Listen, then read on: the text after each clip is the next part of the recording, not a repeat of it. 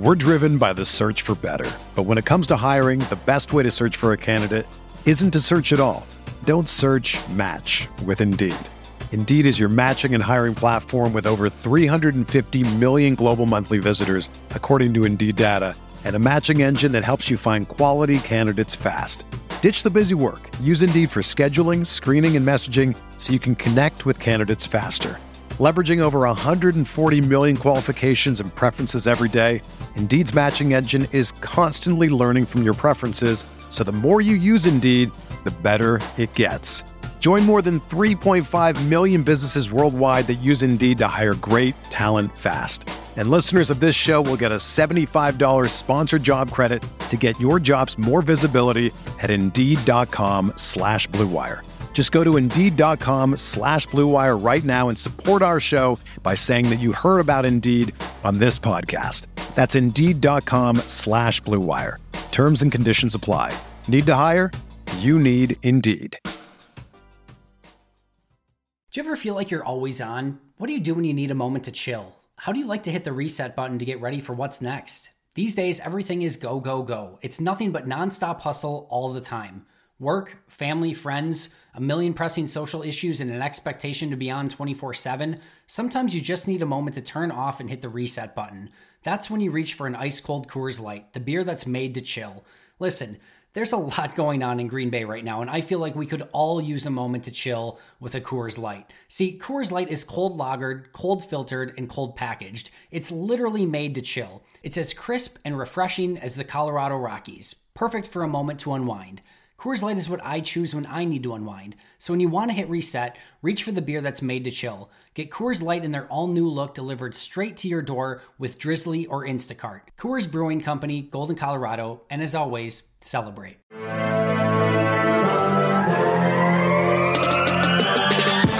20 minutes a day, 365 days a year. This is the Pack-A-Day Podcast. Welcome back to another episode of the Pack-A-Day Podcast. You can get all your Pack-A-Day updates by following us on Twitter at Pack-A-Day Podcast. And remember to subscribe to the podcast on iTunes, Google Play, TuneIn, Stitcher, or Spotify. And of course, you can always check us out at cheeseheadtv.com. My name is Andrew Mertig, and you can find me on Twitter at Andrew Mertig. I am filling in today on a Sunday. Usually you'd be hearing my voice on Friday. And not only am I subbing, but I'm also flying solo. And so if you listen on Friday, I was joined by Andy Herman to break down the game against the Ravens. So now we're to a point where we've seen all of the reports out of training camp. We have half the preseason to formulate an idea of where the roster sits today. So if you go back to last Monday's show, Andy talked about the 37 players he felt were roster locks. And then yesterday, Tyler and Mike broke down who they thought would make the 53-man roster position by position. So I wanted to take a look at how the number of players kept at some of the positions are going to affect others. So we're not going to be duplicating any of the roster locks or the position breakdowns, but instead I am going to start by giving sort of a sample roster. And the point of this is not to mean that the players I'm talking about are locks on the roster. There's almost always 2 to 3 roster decisions that I totally whiff on each season, and I think a lot of people are surprised by some of the moves.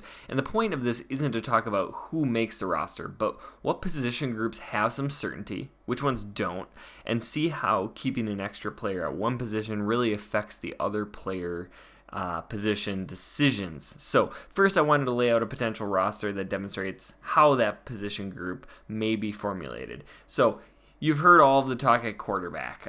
So potentially, let's say the Packers keep 2 quarterbacks. Obviously, Aaron Rodgers is going to make the roster, but then let's say Deshaun Kaiser. And then if you go to the running back position, you know Aaron Jones and Jamal Williams, probably Dexter Williams and Danny Vitale are going to make the roster. So we have 4 running backs. At receiver, let's say there's 6. You know, Devontae, MVS, Jake Kumaro, probably Geronimo Allison, Trevor Davis, and Equanimeous St. Brown. And you could say, we have the argument all the time, is Geronimo going to make the roster? Is ESB certain or not? Does Trevor Davis able to overcome some of the health issues and make the roster. And you could sub those players out with an Alan Lazard or Darius Shepard or a Jamon Moore, and it doesn't change that 6 receiver mindset. And we'll go very in depth on wide receiver in a little bit. At tight end, you're thinking Jimmy Graham, Mercedes Lewis, Robert Tonyan, Jay Sternberger. Maybe they keep those 4. Maybe they scale it down to 3, and we'll talk about how that has an impact on the rest of the roster as well. Across the offensive line, I'm saying 4 tackles just because it's so important, and because Brian Bulaga, he's been more available than the perception is, but still, there's some injury history there. So you, of course, have David Bakhtiari, Brian Bulaga. Alex Light looks more and more certain to make this roster. And then I'm going to say Yash Nijman, just because of the skill set he has. I could really see him sticking on the 53. Probably not being active a lot throughout the season, but man, that guy has the potential to be something special down the line. At guard, Billy Turner and Elton Jenkins are making this team for sure. Whether or not both of those are starters, we will find out. Lane Taylor, to me, has to be there. And then, if you look at the other, of course, Corey Linsley is going to be starting at center. And then Justin McCray kind of fits into that guard center role, as does Elton Jenkins to a point. So right there, that was 9 offensive linemen. So we'll talk a little bit about how some of those numbers may have an impact. Across the defense line, Kenny Clark, Montravius Adams, Dean Lowry, Kingsley Keke, all look certain to make the roster. I threw James Looney in as a 5th, and we'll talk about the specifics of that and what kind of impact that has on the rest of the defense. At edge, Zadarius Smith, Preston Smith, Rashawn Gary. I'm going to keep Kyler Fackrell in there, even though not the biggest Kyler Fackrell fan in the world, but he has such special teams ability. And I think coming off of that season where, while the numbers are certainly inflated, having 10 sacks, making an impact on the defensive side of the ball, that is a big deal. And so we're going to go with the 4 edge rushers there. At off-ball linebacker, Blake Martinez, Ty Summers, Curtis Bolton. I think all 3 of those are pretty safe. Curtis Bolton and Blake Martinez, it certainly seem to be the starters at this point. I'm going to throw Oren Burks in there as a 4th. We don't know what his availability will be at the beginning of the season, but for the sake of this activity, I think it's really important to have the 4 there. At cornerback, Jair Alexander, Kevin King, Tremont Williams, Tony Brown, Josh Jackson, and I'm going to throw Kadar Holman in there as a 6th. At safety, Adrian Amos, Darnell Savage, Josh Jones, Raven Green. There's your 4 safeties. Kicker, Mason Crosby, more than likely. Punter, J.K. Scott. Long snapper, Hunter Bradley. And again, this is not to go through and critique exactly which players are going to make it, but to look at the position groupings. And so those were 51 players that I just rattled off. And that leaves 2 spots to go on the 53-man, and then, of course, you have the 10 on the practice squad. But that leaves a lot of talented players on the outside. And this is where I think the decisions become really interesting. So you can say, whether you agree with me or not on the specific players, how those position groupings are formulated causes some issues as the season goes on. As you deal with injuries, as you deal with players that are ineffective, you want to make sure that you have the appropriate depth where you're going to need it. And so one of the talented players I left off, quarterback Tim Boyle. So whether the person who makes the roster, if there's only 2 quarterbacks, is Kaiser or Boyle, do the Packers really want to keep 3 quarterbacks? And I have a feeling they could probably sneak Tim Boyle onto the practice squad. However, do the Packers want to risk losing him and then have no experience behind Deshaun Kaiser? So if something were to happen to Aaron Rodgers or something were to happen to Kaiser, or heaven forbid both, where do you go? Because if you lose Tim Boyle, certainly Manning Wilkins is going to be your guy on the practice squad. But then what do? You almost can't play him. So that becomes a concern. That's why the Packers have actually kept 3 quarterbacks on the roster for a few seasons in a row, because having that security blanket is a really, really big deal, and having somebody that's familiar with your system can be a big deal if you're only talking about filling in for 1 or 2 games. If both Rodgers and Kaiser are out for any significant amount of time, forget about it. You're not making the playoffs anyways. Then, at running back, you talk about some guys, Trey Carson, Darren Hall, both, have struggled a little bit in the preseason, but some of that is the blocking in front of them. And I said there is a real chance Green Bay could keep 5 running backs. In in Matt LaFleur's scheme, keeping running backs fresh is really, really important, and certainly Aaron Jones and Jamal Williams have not been available throughout the offseason. So keeping an extra running back will cut into your ability to keep an extra wide receiver or offensive lineman, but that might be really important based on what they're looking at. You're going to have to spell Dexter Williams if Aaron Jones and Jamal Williams aren't available going forward. So keeping all those guys healthy is really important, and then potentially even having a backup plan in place. We talked about wide receiver already, but guys like Allen Lazard and J'Mon Moore and Darius Shepard, and that's not even diving into some of the players that have flashed a little bit in camp, like Teo Redding.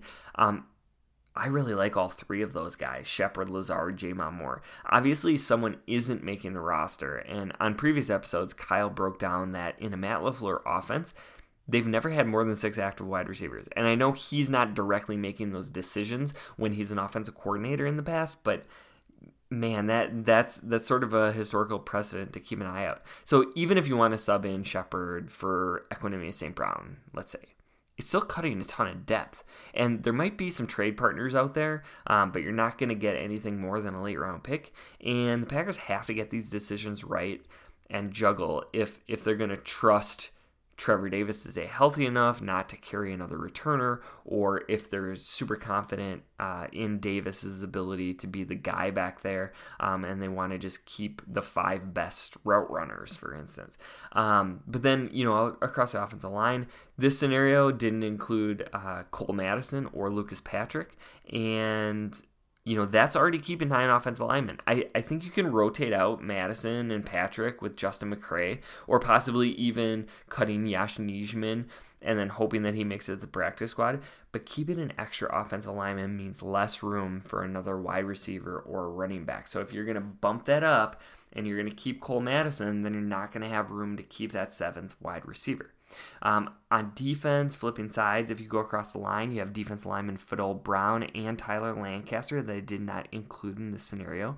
And I only had Gutekunst keeping 5 true defensive linemen in this scenario. And that has a lot to do with the versatility of both Smiths and Rashawn Gary, who can bump inside and rush from the interior a little bit. But this is going to be really thin for run stuffers. Having Kingsley Keke and James Looney, while they have both outplayed Lancaster, and really Fadol Brown just hasn't been available after a pretty strong offseason. If Pettine wants to give his defense some more stout run stuffers, you start to cut into your depth at other positions. So important decisions to be made there. At edge, I didn't have Reggie Gilbert making it, and if the Packers want to keep 5 edge rushers, Gilbert certainly has the inside track on that. But based on what I've seen from the rest of the depth they need, I don't see how they can justify keeping 5, because you have to feed some of those other positions. And then if you end up losing Reggie Gilbert, you may end up getting Randy Ramsey to the practice squad, but if there's an injury during the season, you're calling Randy Ramsey up as an undrafted free agent and hoping that he can help out in some of those scenarios. So again, that's where some of these concerns pop up. At off-ball linebacker, I didn't have James Crawford in there, and he definitely could be that 52nd or 53rd player. He's an excellent special teamer, but with the jump from Bolton and Summers, he may not have a position. And if you're going to keep Curtis Bolton and you're going to keep Ty Summers, you're probably relying on them to be core special teamers. So does James Crawford have a place there? And then, defensive back, I could name a bunch of people, but specifically Shannon Sullivan, Will Redmond, they have stuck out. Sullivan has had a pretty solid preseason on defense, but he's been really super versatile on special teams. Redmond, also a versatile player, but in a different way. He can play both safety and cornerback, a former high draft pick who's had injury concerns during his career, but also certainly would have special teams value as you'd expect from any defensive back. And I have 6 cornerbacks making the roster and 10 defensive backs total. So do you want to use one of those last 2 spots, that 52nd or 53rd player, on an 11th defensive back? Defensive back is really important in the modern NFL, but that's a lot of investment into one position group that you then can't use on that 5th edge rusher or that 6th defensive lineman or an extra offensive lineman. So you can start to see how some of these things formulate. And you might be listening to my roster rambling and say, well, so what? to me, this shows how difficult it is to keep in mind depth at all positions. I love what Darius Shepherd has done. Like, I'm a huge Darius Shepherd fan.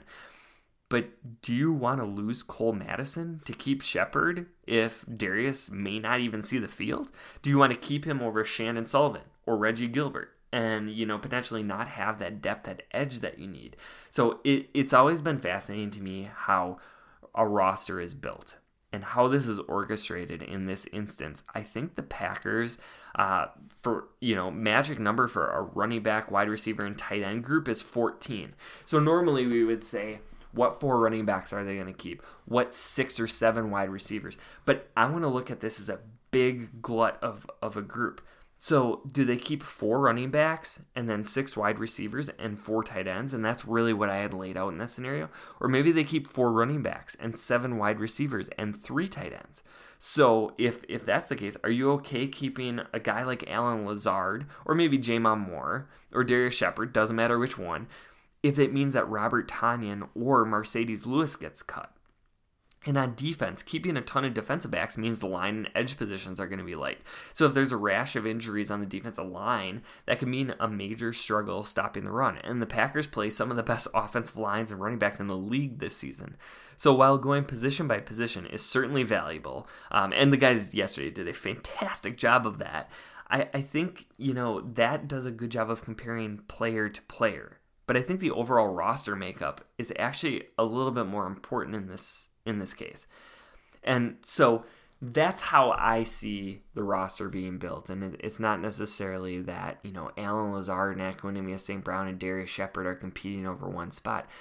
But maybe 2 of those guys can make the roster if they decide to keep only 4 off-ball linebackers. And so I think keeping more of a holistic approach as the roster starts to be built helps to prevent the big surprises from coming when the roster dives from 90 to 53. But I wanted to finish out this show by talking about some transaction possibilities. And this is sort of that last part of the roster building. We've seen Goot show an aggressiveness that Packers Nation has been craving for basically during the entire Ted Thompson era. And while it's highly unlikely he would make a major move at this point, I think there are some really interesting high-profile players that could become available. And Goot has been roster tinkering throughout the entire tenure that he's had as the general manager. And, I think he shows a great ability to bring in players that have a chance to make an impact towards the bottom of the roster. But what could the potential moves be at the top of the roster that would really make a difference? So the first thing I wanted to do is just totally aim for the fences. And that's edge Jadeveon Clowney from the Texans, who reportedly has been available via trade. But the first thing is, obviously, this isn't going to happen. This is a pipe dream. But then again, we said that about Khalil Mack last year. And then we find out that, it could have been a possibility had the Raiders valued the Packers pick. But Clowney hasn't signed his tender. Starting to lose my ability to speak here. But that means he has a sort of default no trade clause, because if he doesn't want to go someplace particular, he just won't sign the tender, and therefore the Texans won't be able to trade him anyways. So he's always seemed reluctant to go somewhere that they run a 3-4, which, he's played in Houston, but he really wants to play a 4-3 defensive end. I think he wants to have his hand in the ground more often. But maybe Mike Pettin could talk him into it. His scheme is versatile enough that they could move Clowney around and really play him where he wanted to and where he is most effective. So what would it actually take, in theory, if this could happen? And I think that the Packers could get him for something like Lane Taylor in a 2nd-round pick. You might be able to say Lane Taylor in a 3rd, but let's be generous here. Say Lane Taylor in a 2nd, and if you're giving that package up, you're probably getting a 5th-round pick back. So Lane Taylor might be expendable. I definitely do not see the Packers cutting him, but if there was a situation where they could improve another area of their roster, that depth might be intriguing. The Texans certainly need the offensive line help, and that seems like a pretty affordable price for an elite pass rusher. But the Texans have absolutely no leverage in this situation because Clowney is just not going to play if they don't trade him. And that was approximately what the asking price was for Dee Ford. So I think that's pretty realistic. This is actually a little bit richer package than what the Chiefs ended up getting for Dee Ford. So if you're a Packers, or if you're the Packers, you get a chance to make an improving defense into what should be a great one with all of the different pass rushing options they would have. And even if Clowney walked at the end of the year, you should get a third-round comp pick in 2021. So really, you're not giving up too much. But from a financial standpoint, certainly you're going to take a hit with Clowney playing on that franchise tender. If the Packers decide they want 5 edge rushers and they don't love Reggie Gilbert and they don't want to trade for Jadeveon Clowney, they could always choose a free agent option as opposed to making that deal. And one name that's certainly going to stick out to Green Bay Packers fans is edge Nick Perry. He is a familiar face, of course, because he's played his entire career in Green Bay, but he remains unsigned as a free agent, and he could be a cheap veteran option to rotate through Mike Pettine's unit, and I think that would really help with some of the health concerns.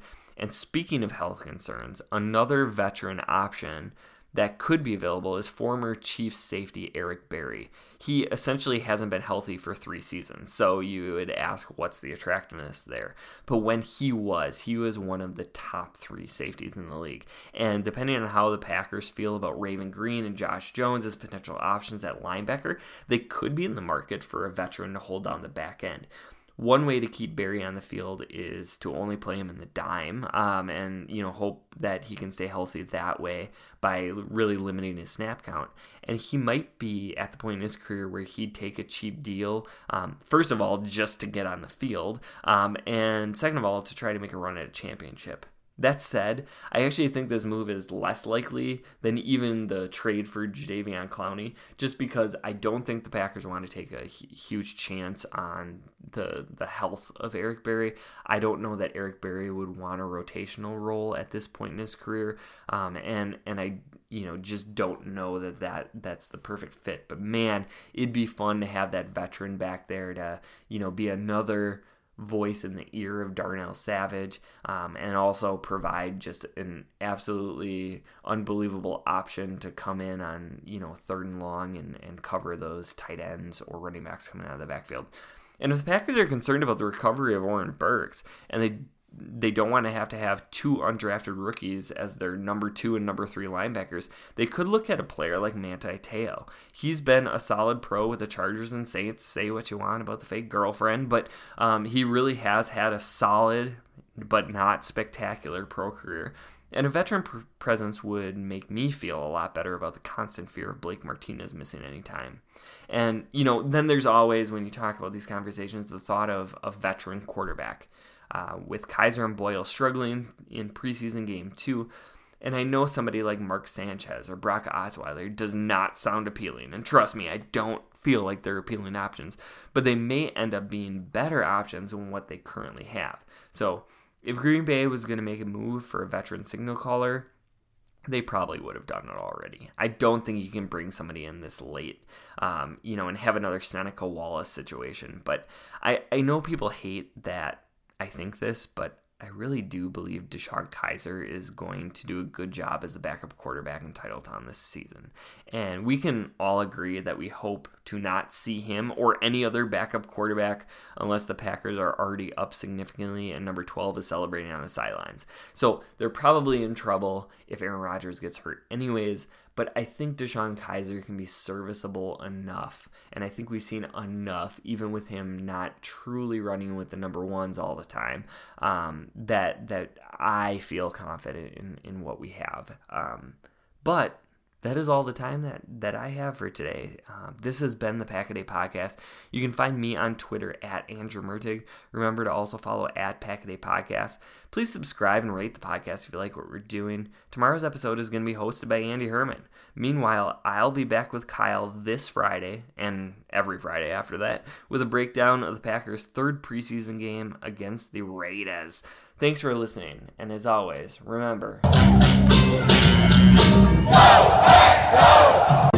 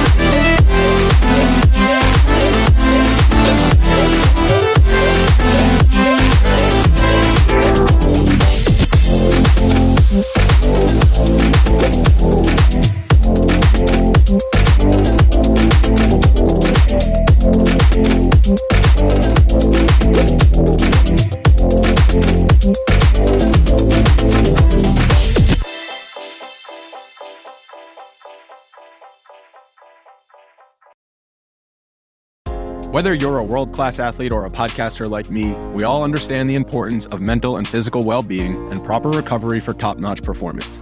That's why I'm excited that Unified Healing is sponsoring podcasts on the Blue Wire Network. Unified Healing is a new and super innovative global network of wellness centers powered by Energy Enhancement System, or EE System. If you haven't heard of the EE System yet, then you'll want to listen up.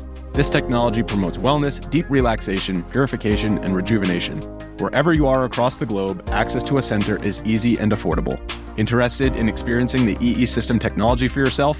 Go to unifiedhealing.com/bluewire to learn more and find a center near you. That's unified, UNIFYD, healing.com/bluewire. No material or testimonials on the Unified Healing website are intended to be viewed as medical advice or a substitute for professional medical advice, diagnosis, or treatment.